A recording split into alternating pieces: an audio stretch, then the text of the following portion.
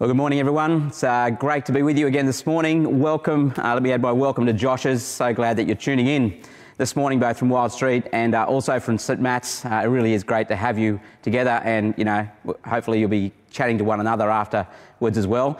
Just a heads up, we're going to have a Q&A again this morning on Slido. The details will come up on your screen at appropriate times so that you can log into that and then add any questions that you might have about the talk this morning, and we'll answer some of those later on in our meeting this morning. I'm going to pray as we come together to look at God's Word. Psalm 29. Grab your Bibles, have them open as we look at together this morning. Let's pray. Our gracious God, thank you so much for all that you reveal of yourself to us in your Word, that we might know you, the only true and living God, and that we might understand what it means to live with you as our Maker, as our Saviour, as our friend. So be with us this morning, we pray in Jesus' name. Amen. Well, friends, Ray Galea has written a great little book called God is Enough. Some of you may have seen it, some of you may have read it, hopefully. Let me just read to you a little bit from the preface of what Ray says here. He says, let me read it to you. He says, "What are your disappointments in life? Perhaps, like me, you have unmet superficial desires. Perhaps it is achieving that certain position in the company or getting that high mark in a significant exam. Or maybe you are scarred by grief so profound that you can hardly talk about it. Or perhaps you're not so much disappointed as unmotivated. You've allowed the good and not so good to hijack the best, and the passionate days of your early Christian life seem so long ago. Whatever the case may be, the issue is the same for all of us. Is God enough?" Now, the verse from the Bible that has driven Ray's desire to refocus his own life, and therefore the message of his book, comes from Psalm 73, verse 25. You'll see it there on the screen. Let me read it to you. It says, "Whom have I in heaven but you? And there is nothing on earth that I desire besides you." Now, I wonder how many of us truly think and act that way. It's a really significant challenge to us, isn't it? And yet it truly should be the mindset of every Christian. Probably the most famous question in the Westminster Shorter Catechism asks this question: what is the chief end of man? Or what is the chief end of humanity? And the answer it gives is this. It says that the chief end of humanity is to glorify God and to enjoy songs that were used in Israelite worship. Psalm 29 itself is attributed to King David. Have a look at what he calls for in verses 1 and 2 of Psalm 29. So verse 1, "Ascribe to the Lord, O heavenly beings. Ascribe to the Lord glory and strength. Ascribe to the Lord the glory due his name. Worship the Lord in the splendour of holiness." David there issues a call to give God what he is worthy of. It's a psalm written for God's people, but it includes the heavenly beings in its scope. All creation, even the angels, are called on to give to God the glory he is due. We should not withhold the glory that God is due. See, that's how we worship the Lord in the splendour of holiness there in the second part of verse 2.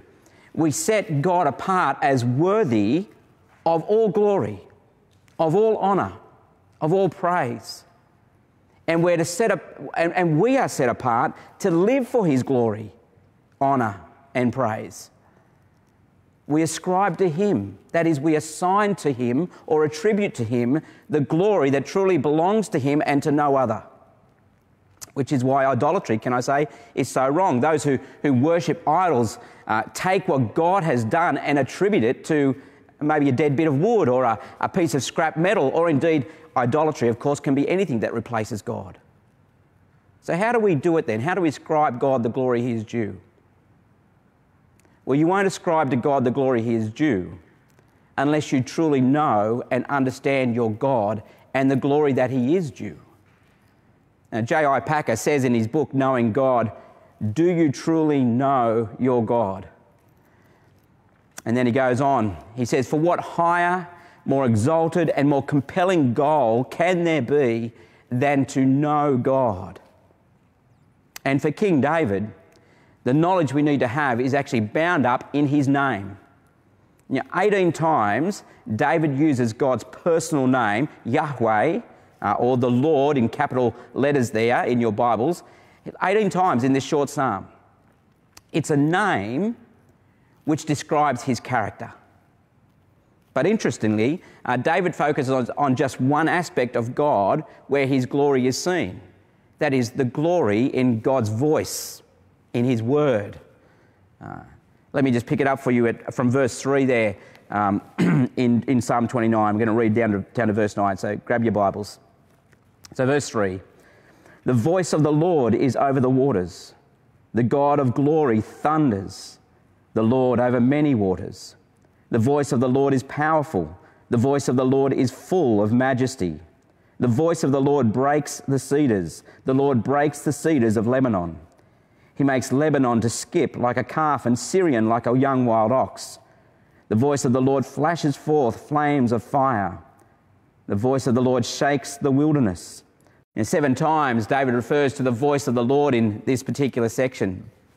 So clearly, he believes that the voice of the Lord displays God's glory somehow.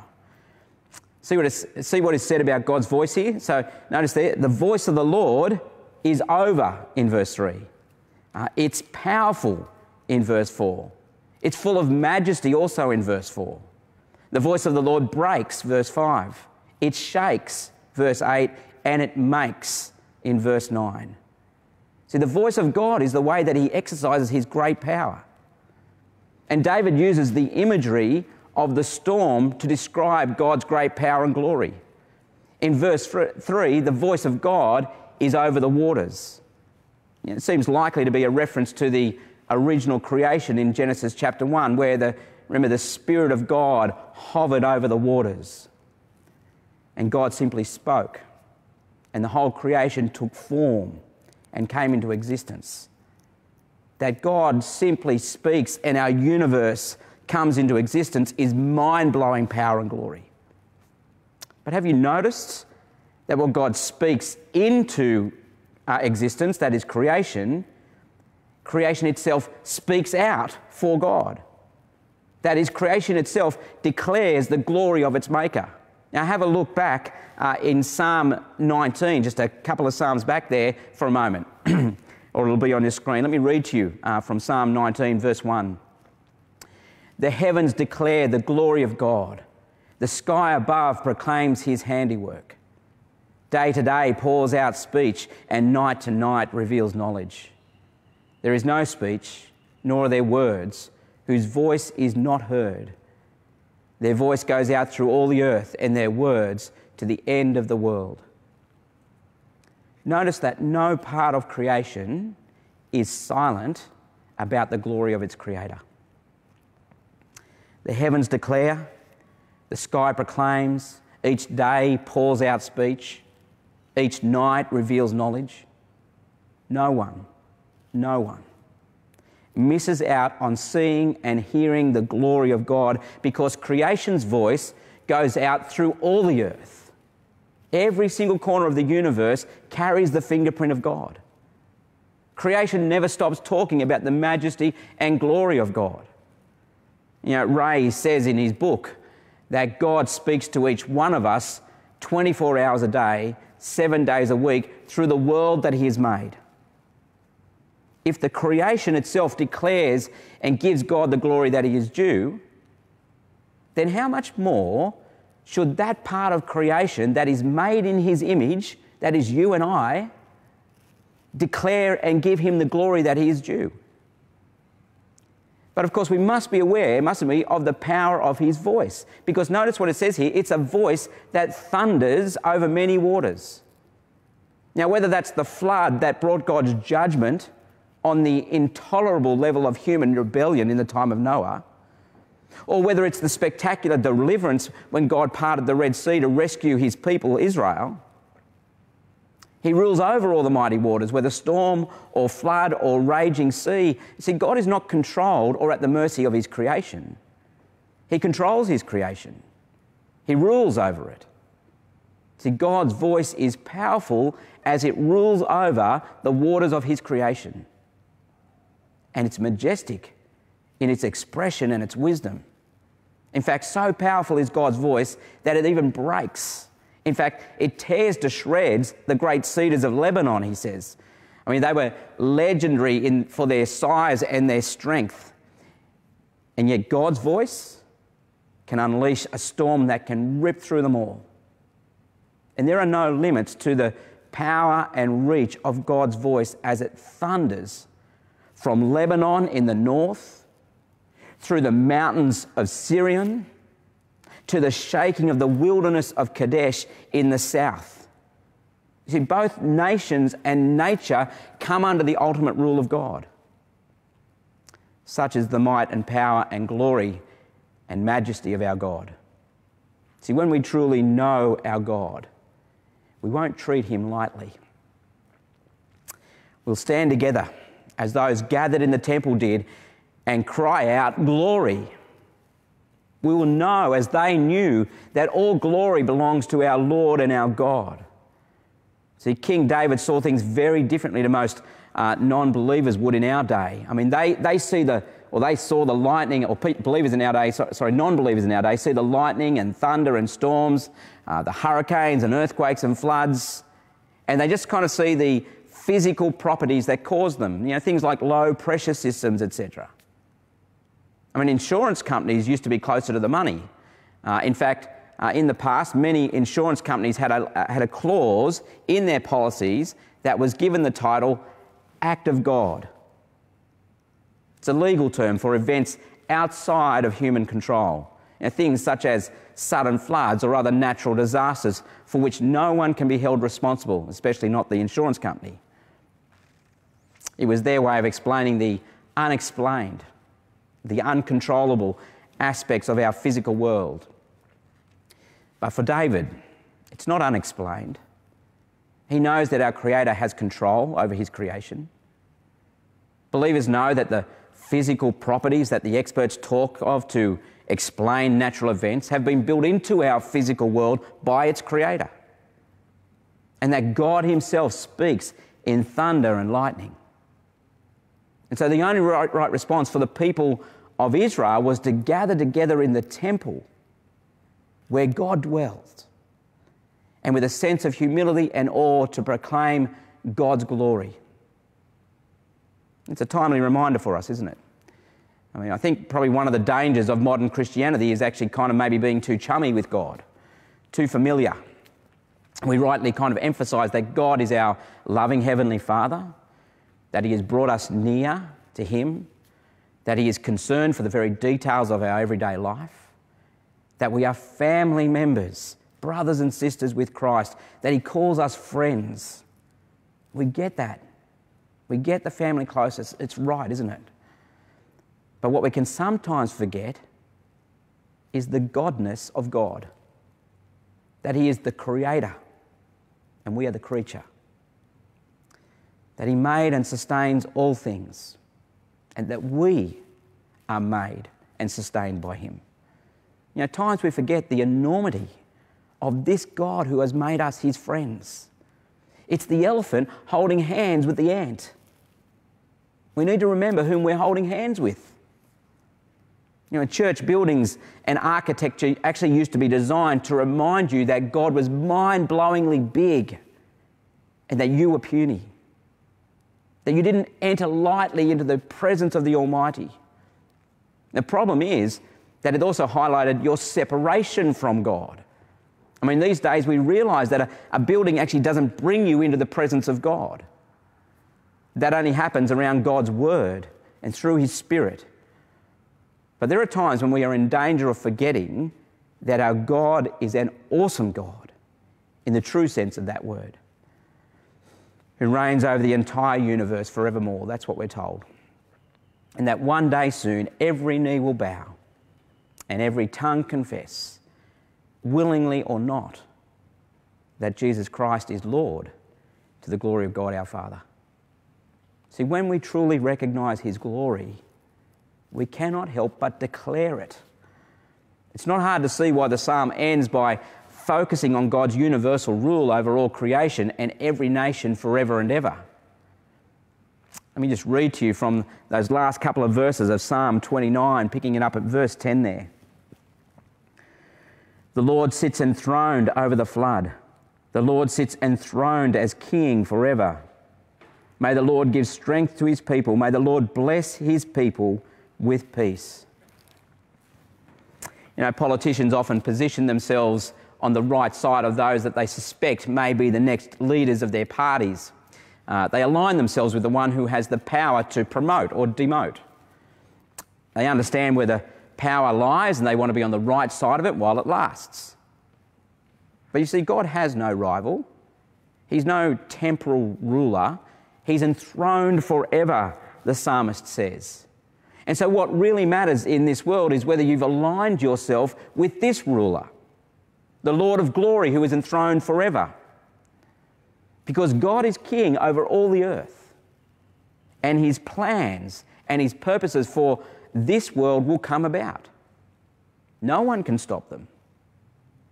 And yet the great thing is, God invites us to come and be a part of his grand story. The rebellion of our world against God is visible everywhere at the moment, isn't it?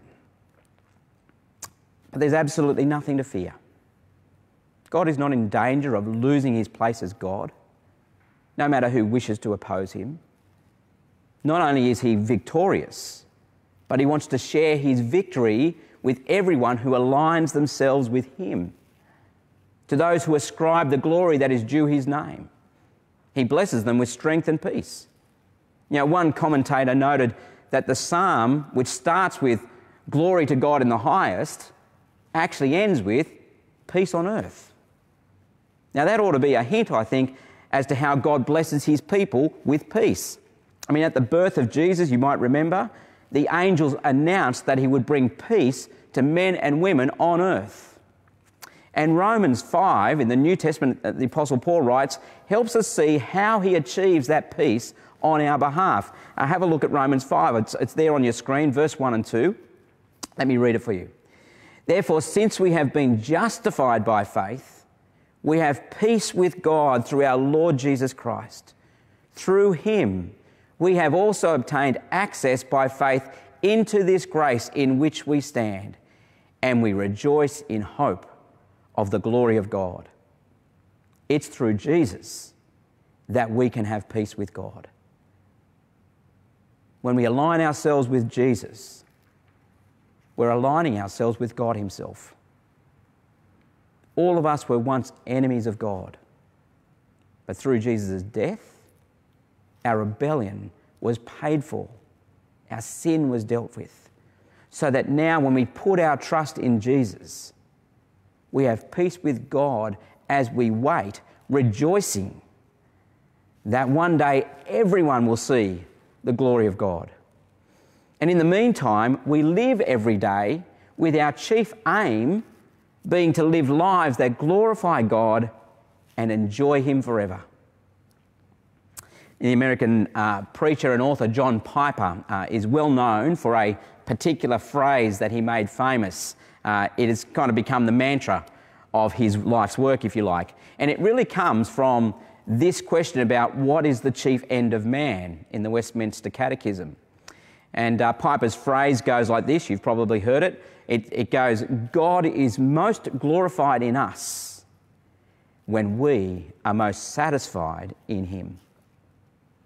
In other words, Piper would answer the question posed in our first point, is God enough? By saying, God is enough. God really is enough. The question is, for you and for me, is will you believe that? Maybe it's God plus obedient children, or God plus success in my job.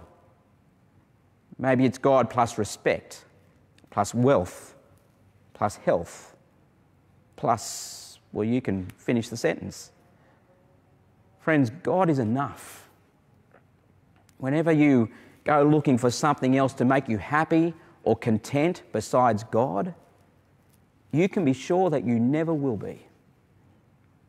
Nothing has the capacity to make you happy or content but your Creator and Saviour, Jesus Christ. Nothing else can do it.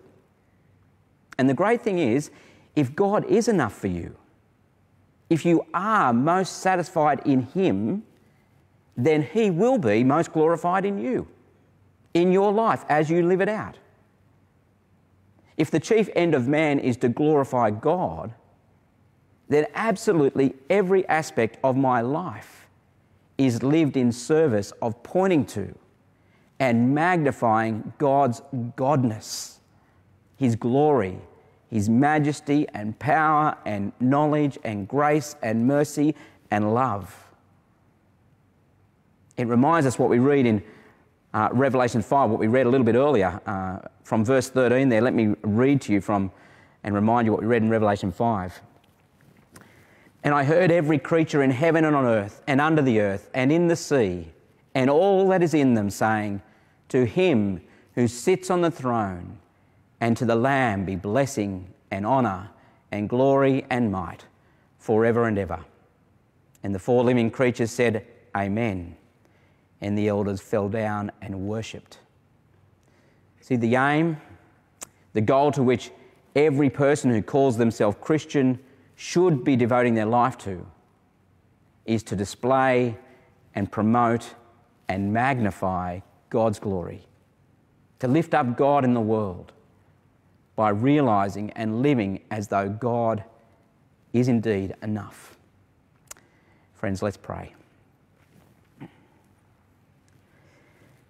Our Heavenly Father, we thank You so much for the wonderful privilege of being known by You, loved by You, rescued from our sin and giving us new life in You. Please help us to know You better so that we can love You and honour You as we should.